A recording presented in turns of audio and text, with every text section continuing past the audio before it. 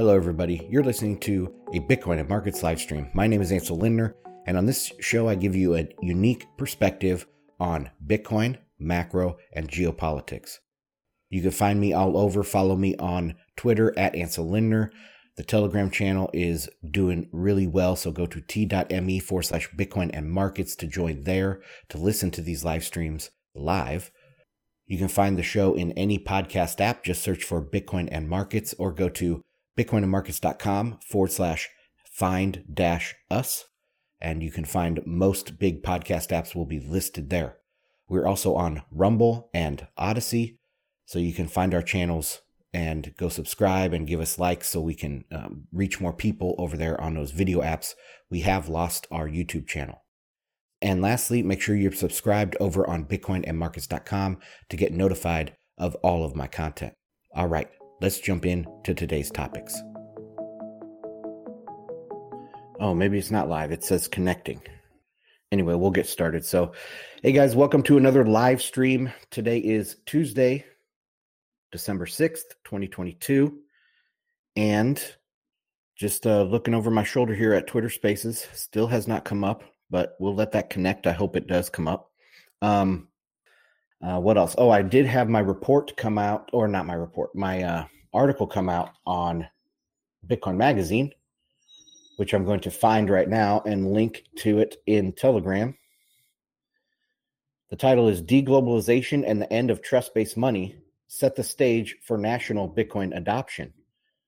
That was a pretty good title that they came up with. I just had the first part of that and they added in the Bitcoin stuff. But yeah, we'll pull this up. Maybe I could read through a little bit of that on this live stream. We'll see. Okay, well, let's start out with a couple charts. And I posted them over there on Telegram, of course. The first one is the Bitcoin chart, and just showing how utterly flat it has been. The range that, for pretty much the whole month of December so far, it's peaked a little bit out of this range, but it's between 16,900 and 17,100, and it is just flat in that range. It's pretty amazing. And yes, it's true that this whole year we've experienced a lot of these things, right? The price will move slightly and then it will stay flat for a very long time. Then it will move slightly and it'll stay flat. And if we take out, let's say 10 days out of the last 6 months, those are where all of the price crashes happened, right? Other than that, Bitcoin has been extremely flat to slightly up. DT had a good comment.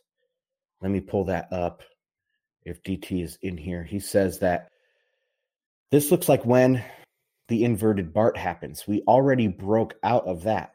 It was bullish until FTX happened. Yeah, and I think I said that at the time that, without FTX, we would be up there 25 to 30,000 right now. Nothing is fundamentally different. We're where we are not because of anything Bitcoin related. And I think the people that matter, the hodlers and buyers of last resort, the institutions who have done real research and big investors like Cathie Wood, etc., understand this implicitly. Yeah, 100%. People are still accumulating. Cathie Wood even went in there and bought a bunch of GBTC and Coinbase shares, right? So she's uber bullish on Bitcoin. And when I hear her talk, she really sounds a lot like Jeff Schneider and the stuff I say as well. So she's right in that same camp, thinking about deflation and thinking about growth as inflation and how that is translated into investments. So if I were to come up with some sort of portfolio of investments, it would probably be very similar to Cathie Wood's, at least 50% similar. And then 50% maybe I would go more into shorting emerging markets and stuff. I don't know. But he continues. That is why it didn't tank further, and it's maintained its uncanny stability since. Where will the big sellers needed to force another down leg come from? That's what I've been asking. I don't see a lot of sellers out there. Now, if you had something like wrapped Bitcoin being forced to sell, or you see something like GBTC and Grayscale somehow being forced to sell, then that could be a source, or, Coinbase even. But I don't see that happening. I don't even see that being a possibility. So it's not worth discussing. And so that's why I do see the exact same thing here that DT is seeing. There's just not any big sellers left. They're all wrecked. Anyway, I responded and said, yeah, also the, I guess, clearing out of paper Bitcoin from the market is extremely bullish. So if there is a change to the fundamentals of Bitcoin, it's actually that this paper Bitcoin's gone, and it's super bullish. And why the price is down here, I mean, it can't last down here for long. We'll see. I mean, if it continues to fall, we have to really evaluate all of our assumptions, really go back and question everything, how we got here, how we have been so uberly bullish on this, yet price continues to go down. This will be a very good test for Bitcoin and Bitcoiners if the price continues to fall. I mean, I am super surprised that it got this low in the first place. So anyway, that was a good comment by DT. I'm glad to see a lot of people going back and forth here in the Telegram. What else do we have? Let's get into this piece by the New York Fed. Was it New York Fed or whatever, the Federal Reserve? And the title is The Great Retirement Boom, the Pandemic-Era Surge in Retirements and Implications for Future Labor Force Participation. It's by Joshua Montes, Christopher Smith, and Juliana DeJohn. Abstract. As of October 2022, the retirement share of the U.S. population was nearly 1.5 percentage points above its pre-pandemic level, after adjusting for updated population controls to the current population survey, according to nearly all of the shortfall in the labor force participation. Accounting for nearly all of the shortfall in labor force participation rate. In this paper, we analyze the pandemic-era rise in retirements using a model that accounts for pre-pandemic trends in retirement, the cyclicality of retirement, and other factors. We show that more than half of the increase in the retired share are excess retirements, quote unquote excess retirements, that would likely not have occurred in the absence of the pandemic. Excess retirements have been concentrated among cohorts age 65 and older at the start of the pandemic.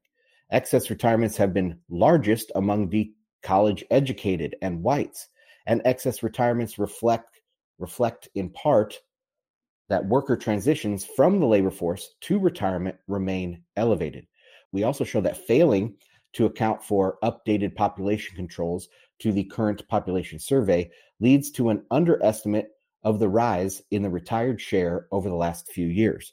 We use a cohort-based framework to argue that looking forward, unless the pandemic has permanently affected retirement behavior, excess retirements should eventually fade as those who retired early during the pandemic reach ages when they would have normally retired. Even as excess retirements fade, the retired share will remain well above its pre-pandemic level, reflecting population aging. All right, very interesting. We had a little back and forth about this morning in Telegram. Let me bring that up right here. Okay. Well, first, Ryan Breen, he says, it sounds inflationary to me. And it's not like a exactly inflationary thing here, because if you have more retirees, you're going to have demand actually fall, because as people get older, usually they don't buy houses, right? And they don't usually start their careers. And that's a 20s and 30s is when you really have a lot of per capita consumption. The per capita consumption falls as you age, and especially in retirement, because you're trying to stretch those last dollars or Bitcoins or sats or whatever you want to call it more towards the end. So you consume a lot less as you retire. So the consumption will go down, but also productivity will go down, because the most productive people in the economy are those people that have the most, usually on average, have the most experience. So that you become the most productive in your life or in your career in your 50s and into your 60s. So as average productivity drops, you're going to have supply dropping of things, services, and goods, but you also will have people demanding less. So you can't make a one-to-one comparison here and say that this is price positive. It's actually, we don't know. It could end up to be having falling prices, maybe for houses even, and other big, large ticket items, you'll have falling prices. Also, when people retire, they stop their passive investing. So as a larger segment of the population is entering retirement, you actually have less passive investing, which will prop up the stock market less. And, you can see effects from that, the prices of stocks, the prices of investments falling. So it's not necessarily inflationary. I can see why for some things that would be the case, especially with productivity gains being cut down. But anyway, what else do we have here about when did I bring in China?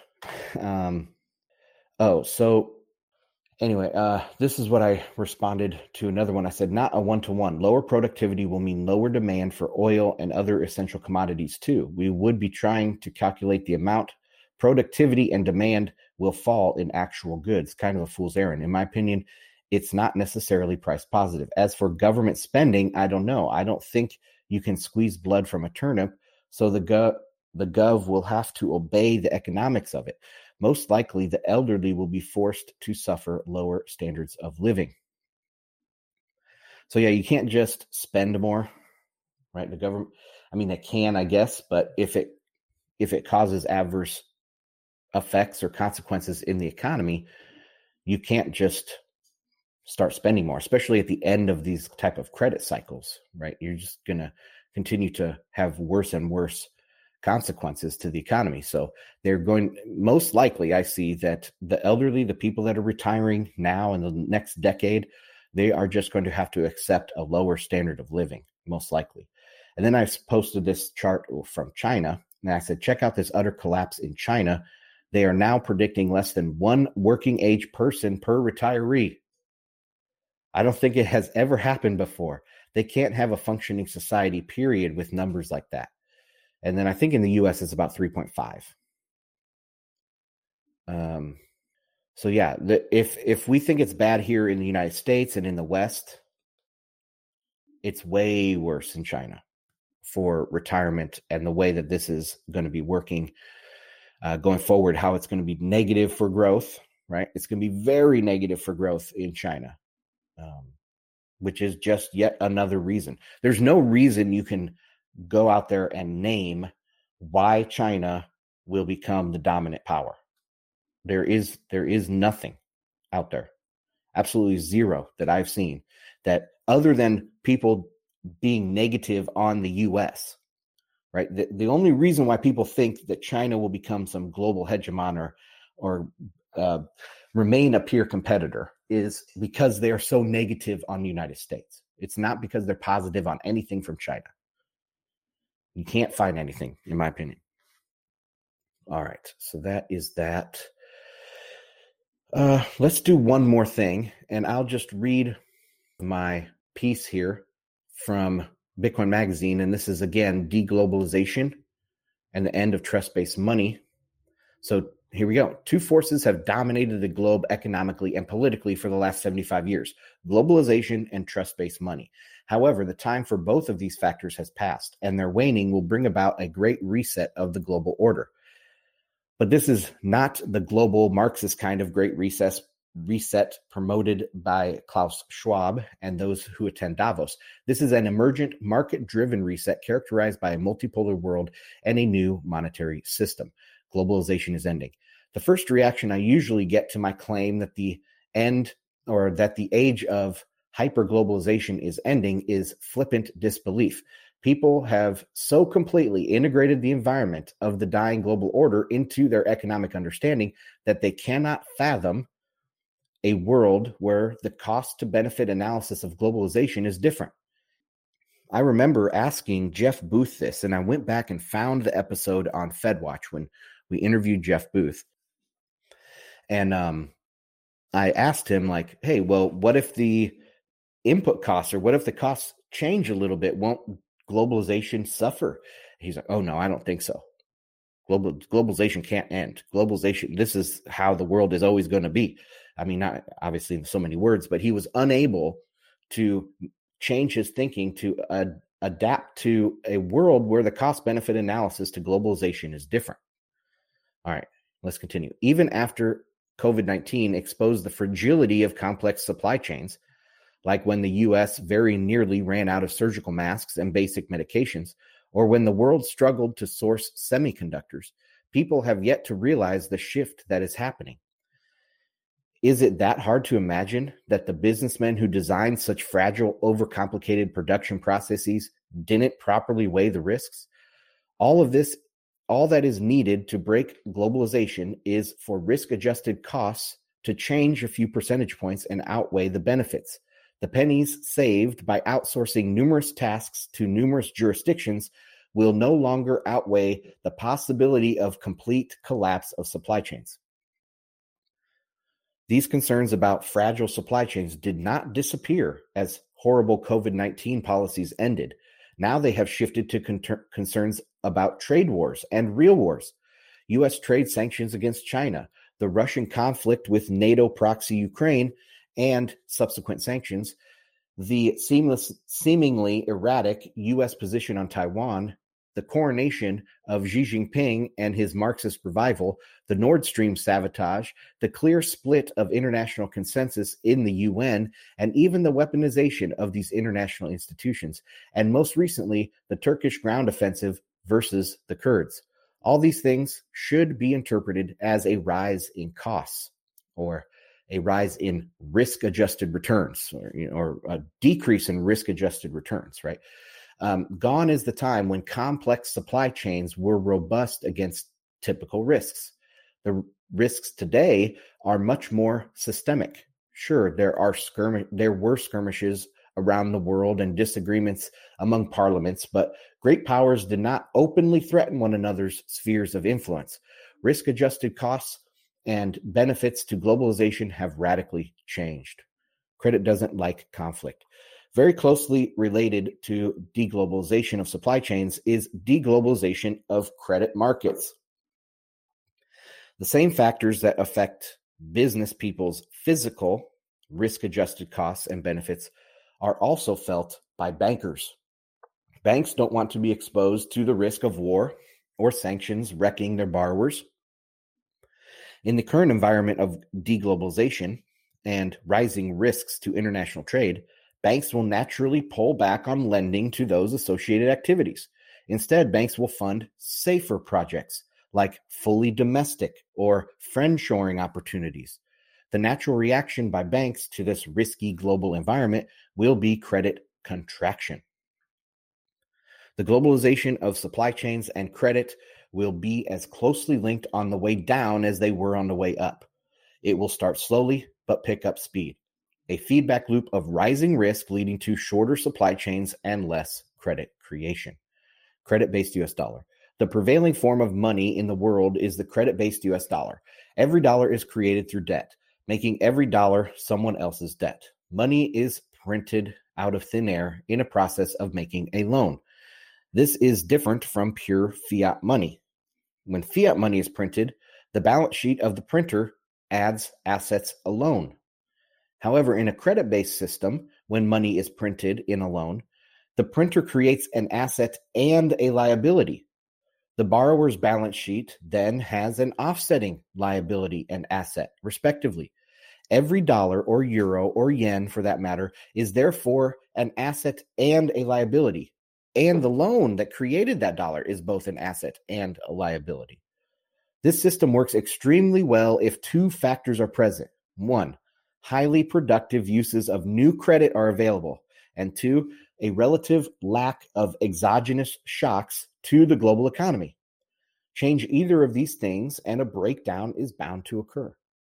This dual nature of credit-based money is at the root of both the dollar's spectacular rise in the 20th century and the coming monetary reset. As global trust and supply chains break down, the commingling of assets in banks become more risky.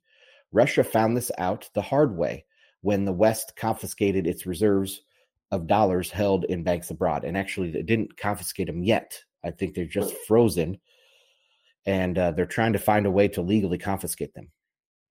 How is trust possible in that sort of environment? When credit-based money's creation is based on trust, Houston, we have a problem. Bitcoin's role in the future.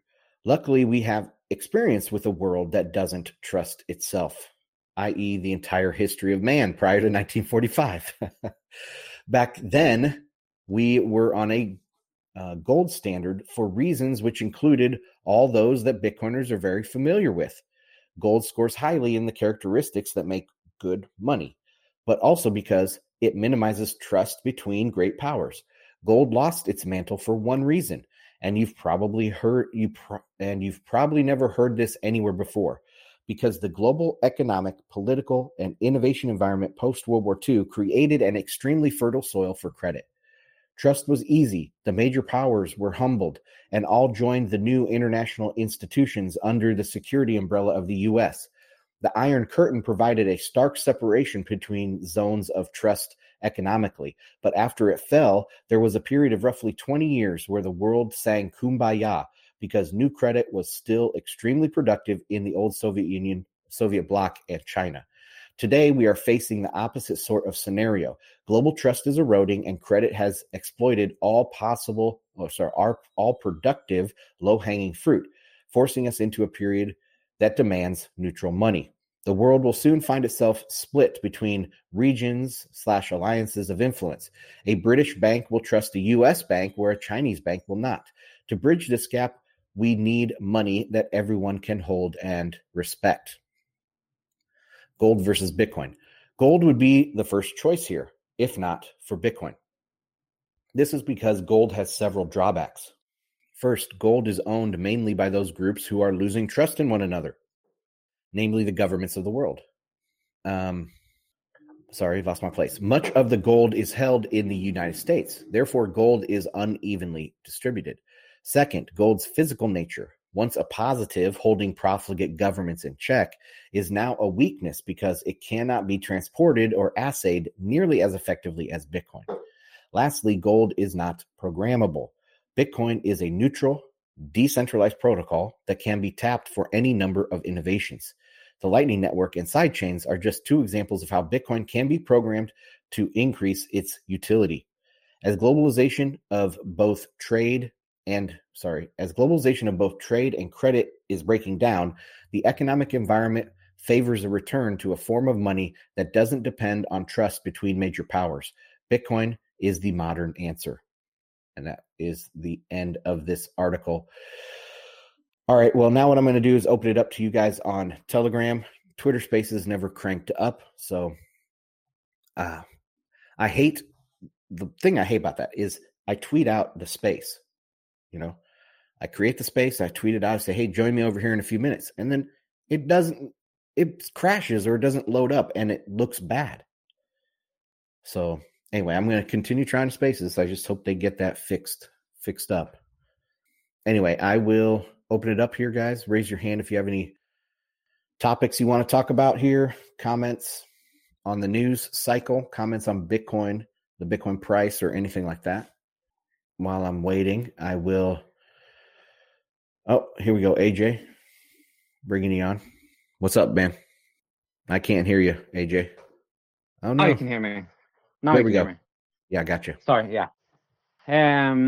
Yeah, I really like your thoughts on deglobalization. I find them interesting. Do you have any more insights into how this will play out?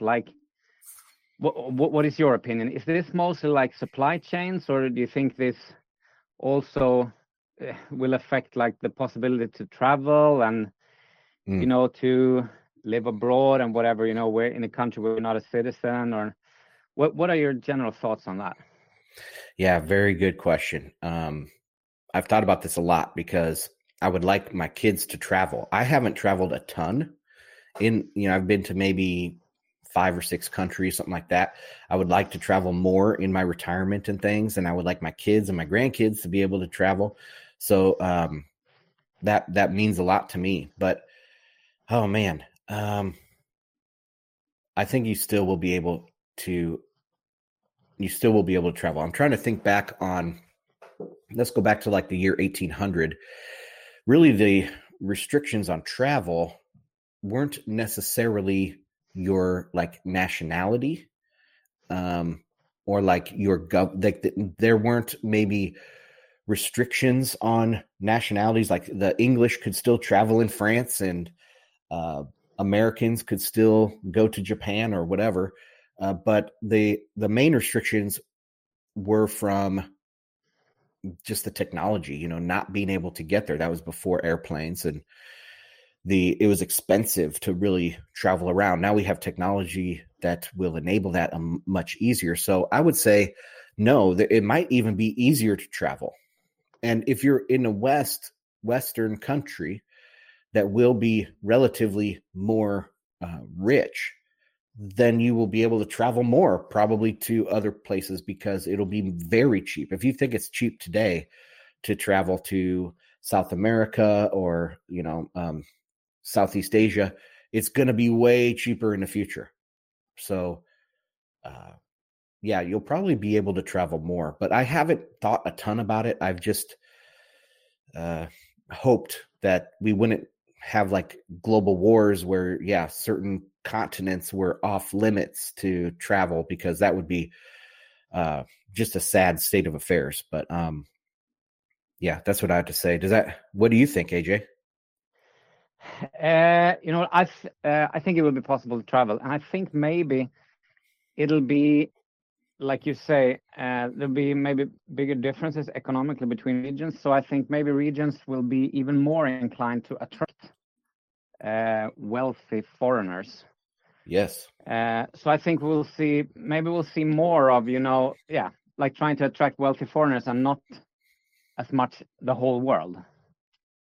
Yeah. If you see, especially for getting, not just for visiting, but for living, I think you'll see more of the big blocks, the US and the EU, they will start to, and they're already doing it, start to crack down on golden visas and stuff like that, or like citizenship by investment. Yeah. They're gonna but I think those kind of programs in the end are gonna be even more. So would you say there's gonna be even more of that? So would you say that the Western countries would actually try to stop people from moving abroad?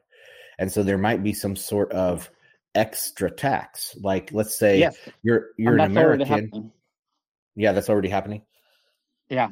Let me give you an example. So in Norway, in Norway, the left-wing government that came into power this fall, and let me tell you, left-wing. This is left-wing Norwegian style. This is not left-wing American style. So this is basically communism in the American lingo, more or less. And they have presented their plan for the coming year, like the budget, and it's really, really horrible.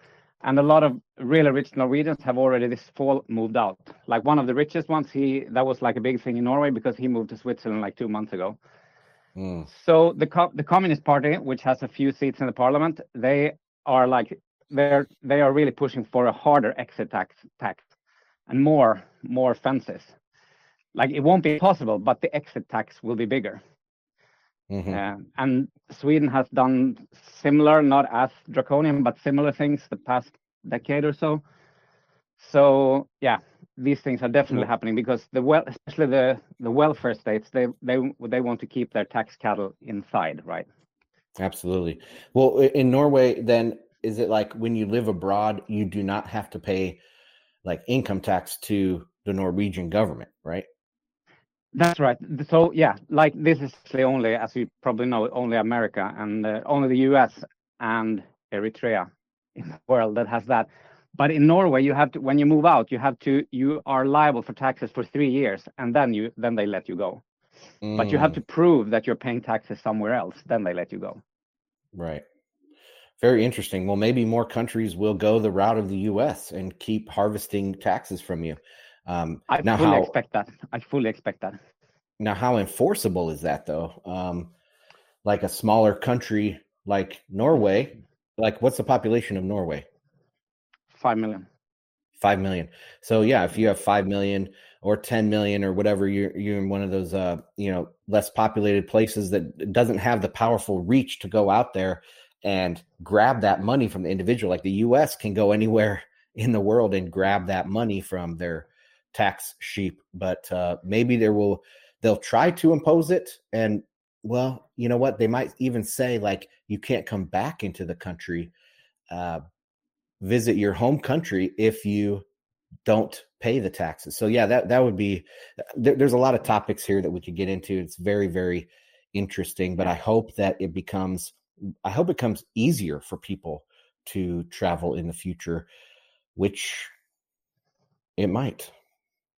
Yeah, I hope you're right. Thanks. Thanks. And if you ever come to Europe, let me know. I'll show you around. All right. Thanks. I did watch I watched a YouTube video of this guy that he goes around to all these kind of exotic places and not the, typical tourist stuff. Like he went to some of the Portuguese islands and he went up to Norway and he was going around all over the place. So, yeah, beautiful country. Yeah. Anyway. All right. Well, Thanks a lot. Yep. All right. Anybody else got just a few minutes left here? Field another question or comment. While waiting here, you guys can still raise your hand on Telegram, but I'll just wrap it up with the admin notes for the podcast. So guys, if you're listening on the podcast app, this is a Telegram live stream. I do it over on t.me/Bitcoin and Markets. Check out bitcoinandmarkets.com. Make sure you signed up for the free newsletter. And if you like this type of content and you want to support me for $5 a month, that's where you would do it. Follow me on Twitter at Ansel Lindner. Don't join the spaces because it is just horrible, man. It's like hit or miss. I definitely recommend joining Telegram and jumping on the live stream on Telegram. Okay. Any other hands? All right. That's going to do it, guys. Thanks for joining me. Thanks for the participation on Telegram and in the live streams here. And I will talk to you guys tomorrow. Bye.